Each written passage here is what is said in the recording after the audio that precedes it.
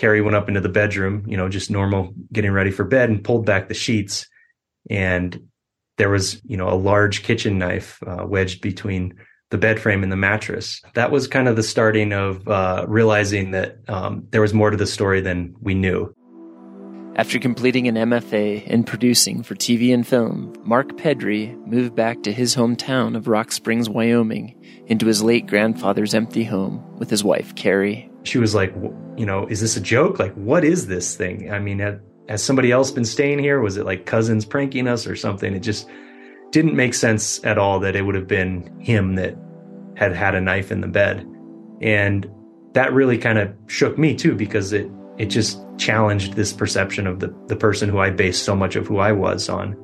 On this episode of That Doesn't Happen Every Day, in which we interview everyday people about things that don't normally happen every day, we go with Mark and Carrie on a journey to find out more about Mark's grandpa Silvio and the things that had happened to him more than 5,000 miles away from his home in Rock Springs. He seemed like a private person, and if he wanted you to know something, he would bring it up, or so we thought. Unlike many of us who never knew our grandfathers, Mark grew up in a house right across the street from his. He was kind of the authority in my life. I worked for him every day. He had a mobile home park, so he showed my brother and my cousin and I, kind of like light maintenance. He was our boss, and he was a tough boss. So we respected him for the authority that he was. If we got in trouble or something at school, we were more worried about what he would say than what our parents would say. He was that type of figure in my life. So I guess seeing that knife was the thing that really kind of, hit me in the face and said, you got to look into this. I went into his office and sat down and just decided, okay, who was this person that I thought I knew? Mark's need to re-examine who his grandfather was led to a photo album. Well, right off the bat, I think the photos that I focused on most were my grandpa Silvio as a soldier, shirt off, holding, the big machine gun, cigar hanging out of his friend's mouth, just like these iconic kind of take you back in time photos. Sure enough, you look and that was my grandpa there. I had known that my grandpa was in World War II. We were driving around and I kind of just like asked him, what was it like over there? He was just, completely quiet, looking straight forward in the truck. And he just picked up his fist, kind of like something happened that he'll never be able to change. And he hit the steering wheel just gently. And then he started to, you could tell that he was effective. He didn't break down and cry outright, but I knew that he was just really holding in something. And he never answered the question. And that was the last time that I tried to pry into what that experience was for him. He wasn't ready to share it, or he didn't know how to. So his version of sharing it was just that gesture and that very thoughtful silence. So slowly over time, we just gave him space, but we always knew that there was something there. Mark's drive to learn about his grandfather through what was left in his office unearthed the Purple Heart Medal, dog tags, a German belt buckle, and other artifacts and papers from World War II. Mark and Carrie's interest extended so far as to find the morning reports and after-action reports of Silvio's unit in Europe. That allowed us to really pinpoint the exact place that my grandpa was on a day-to-day basis. And all of that led up to kind of where that information would have gone dark for us, and that's on the night that he was captured. In his interview, Mark mentioned that his grandfather's truck had POW license plates, so Mark knew that his grandpa had been a POW. However, Mark points out that being aware of something is very different than knowing what it was actually like. These things, they don't really make sense until I think you have a personal connection to them. One of the keys to finding out what exactly Silvio went through was a small white piece of paper they found in his office. When he was liberated, somebody handed him a British Red Cross card. And on the back, and I think this was a common thing because we found a number of these, it's just a list of every town or camp that they passed through. So we had the list of these camps in the order, so we at least had a starting point. So what do you do when you have an advanced film degree and a passion to learn about some of your grandfather's most difficult experiences that he never talked about? In Mark's case, he and Carrie boarded a plane for France and started work on a documentary to retrace all of the places Silvio had been in Europe. They even shipped their bicycles there and used those as their primary source of transportation while filming. The bicycles were a huge part of telling this story because the story was really about trying to get closer to this man who I thought I knew so well. If I were to just get in a car and kind of drive quickly, the distance, 500 miles, you could do that in a day if you really wanted to. And I knew that if I did it in a day, I would be missing out on the whole point of being there, which is really trying to get closer to this experience of this man who, I shared so much silence with. The film that Mark made, Dear Sirs, which we'll talk about at the end of the show, is full of footage of Carrie and himself riding around in rain gear as it snows and rains on them in France and Germany. We were there during the same time of year that he was there, so that was important to know how cold it was, even knowing that, it was so much colder and so much worse for him. But going during the spring with the flowers, it's kind of, it would feel far too wholesome to, I think, put myself in the headspace of, contemplating his experience. The filmmaker's first main stop was on the banks of the Moselle River outside of Metz, France. It's a deep river, so when you look down into the water, you can't see the bottom. After maybe the first, 6 inches or a foot out into the river, the ground just kind of disappears into this ink black, kind of swirling, cold, mysterious abyss, really. In November of 1944, Silvio and a few other companies of men crossed the river in small boats. When you're staring out from the place where they crossed, there's a church on the other side, across the field. And the steeple, I remember as it started to warm up a little bit in the day, that steeple slowly revealed itself through the fog. And I remember reading in some of the after-action reports and the morning reports that they used that steeple as a way to gauge where they were. But it was also the place where the Germans had made as one of their kind of strongholds. So it was, also a very threatening and imposing landmark. The plan had been that the troop Silvio was with, who had crossed the river by boat, would serve as a distraction for the Germans who were occupying Metz across the river, until a bridge could be assembled further upriver, and then this smaller force that Silvio was with would be supported by artillery in larger numbers. It seemed like a great plan on paper, but what happened was that the weather did not cooperate. The river swelled and flooded.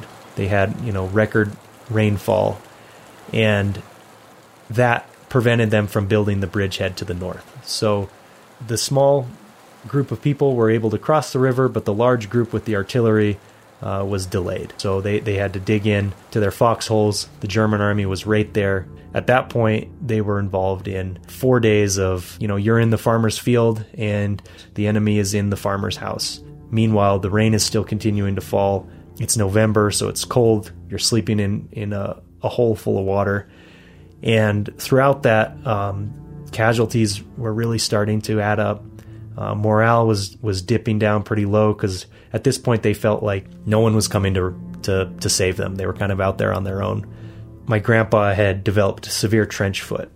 So essentially the skin in his foot was rotting from exposure to this water. And he was also injured. We're not sure if it was shrapnel or if he was shot in the foot, but from what we can tell in the documents, just said that he was severely injured. He took off his boot to try to, evaluate the injury, and his foot swelled up so big that there was no way that he would ever get the boot back on. They decided to leave the forest and make a run for this village, the village of Imeldange. And they ran across the field, made it into one of the barns, and the German unit arrived, and they started at one end of the town and just started torching every house. So they could hear them coming. By this point, they were out of ammunition, really had nothing to fight back with, and several of them were captured, including my grandpa. And when he was captured, they were forced to hand over their overshoes because these were very valuable pieces of equipment that the German soldiers wanted for themselves. So when my grandpa handed over his overshoes, he didn't have anything left on that foot. So at that point, he was just wearing a sock. Given the shape of Silvio's foot, he was eventually taken to a prisoner of war hospital that Mark and Carrie also visited. While the hospital was now being converted into apartments for anyone to live in, what happened to Silvio and the other POWs there might make some buyers and tenants think twice. Essentially, their method of treatment was, if it looks like it's injured, we're just going to cut it off. Quite a dark place, and the soldiers with their dark humor, they nicknamed this hospital. It was called Heppenheim, and they nicknamed it Hippity Hop, because of, so many people lost limbs and legs, and they would have to hop around on crutches. I was seeing it for the suffering that took place there, and I was really, grabbing for those details that brought me closer to the experience that my grandfather had there. Thankfully, he did not lose his foot. The records that we were able to get from that hospital indicate that he resisted an amputation, and they sort of just said, well, okay, if you don't want medical care, then go back to your room and you can heal on your own. So they sort of just left him neglected. Luckily, Silvio's foot did heal enough for him to walk, but this meant he was forced to work at a different camp where he had to sort metal and even lay railroad track. Given the severe shortages that were being experienced during the war, he was never given a new boot or shoe. That was one thing. They never gave him a new boot, so he's finding rags and different things like this to wrap his foot in, while being, put on these work details of hard labor and being out there with one, torn up boot and the other just rags. He limped the rest of his life, and that swelling never went down. So if you looked at any of his shoes, even, in his 80s, one of them, the ankle was severely kind of wallowed out from having that. As the Allies started to push further into Germany, they evacuated the camp and moved all of the prisoners into camps further into Germany. And he was put on a train and sent north to a camp near Hamburg. Allied pilots weren't always aware of what was inside of the trains they were shooting at as they crossed through Germany. The train Silvio and the other POWs were on was strafed as it headed to Stalag 10B in northern Germany. Stalag 10B mostly held POWs from the Soviet Union and Eastern Europe, people that the Nazi regime held in a very low regard and treated even worse than they did the American prisoners. During its operation, thousands of people died there, mostly from starvation and disease and harsh treatment by the guards. After weeks of filming and riding their bicycles, Mark and Carrie arrived there too. Stalag 10B in Sandbossel kind of held the darkest moments of this story. Coming up to the camp for the first time, I think it was shocking to see how much of the original camp was still intact. It was almost as if, architecturally no time had passed. Seeing the barracks still there, lined up in the open field, and everything was wet. It had been raining and snowing, and the type of snow that kind of melts as soon as it hits the ground. So everywhere just had this cold, wet feeling. And you can hear, water dripping off through the ceiling into the vacant rooms. It was a very slow feeling, a slow approach. I think partially because I wasn't, maybe ready to experience it, even though so much had been leading up to that. I think you're never really ready. And just seeing it, feeling it, smelling it, all of these different senses, there's nothing like, going somewhere in person, especially when you have, such a deliberate reason for being there. Things got even worse at the Stalag when control of the camp was transferred from the German army to the SS, and over 9,000 people from the Neuengamme concentration camp were taken to Stalag 10B. There they continued to be starved and treated as less than human. While POWs did attempt to help the concentration camp prisoners as much as they were permitted, the scene that many of them saw was described as everywhere the dead and dying lay sprawled in the slime of human excrement. The stories were so dark. Every morning he would wake up and there was a wagon in which they would collect the bodies of people that didn't make it through the night. And it didn't really make sense to me that was his life for weeks and months. Not just one time. It wasn't just, I saw this thing happen one time, but, a sustained existence where, you start to question, is this just what my life is like now. I live in this place where this is what happens. I think that for me, that was the moment where I knew that I would never really be able to understand his experience. On the 29th of April, 1945, English troops liberated the camp, and Sylvia was given the white piece of paper from the Red Cross where he wrote the list of sites where he had been. Ironically, after the liberation, members of the SS were then held as prisoners at Sam Basel. I felt like I knew him better after going through this experience. I'll still never know how he didn't seem vengeful. He didn't seem like he held grudges against people.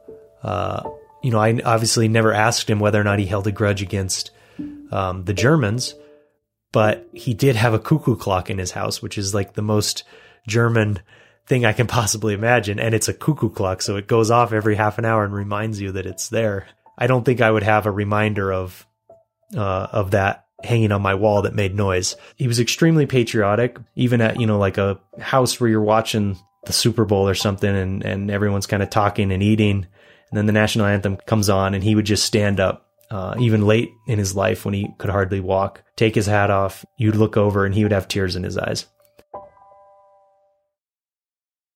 I want to make sure to thank Mark for making his documentary and for sharing it with all of us, as well as for his interview. Please watch Mark Pedry's film about his grandfather's ordeal. It's called Dear Sirs. It'll be on Wyoming PBS June 6th at 7 p.m. on your local PBS channel or via the live stream on PBS's website. You can also visit dearsirsfilm.com/screenings. It's linked in the description for a list of upcoming in-person and virtual screenings. I'm asking everyone to please support Mark and watch Dear Sirs because it is a Wyoming film made by a Wyoming filmmaker, and in telling his grandfather's story, he's also serving to preserve and share a part of all of our histories here in Wyoming and beyond. If you're listening to this podcast on the radio and would like to hear more episodes, please just do a search for That Doesn't Happen Every Day. Every day is 2 words in this case, podcast. And you can listen to every episode I've ever made completely for free. I hope you have a great day, and I should have a new story for you in a couple weeks. Thanks.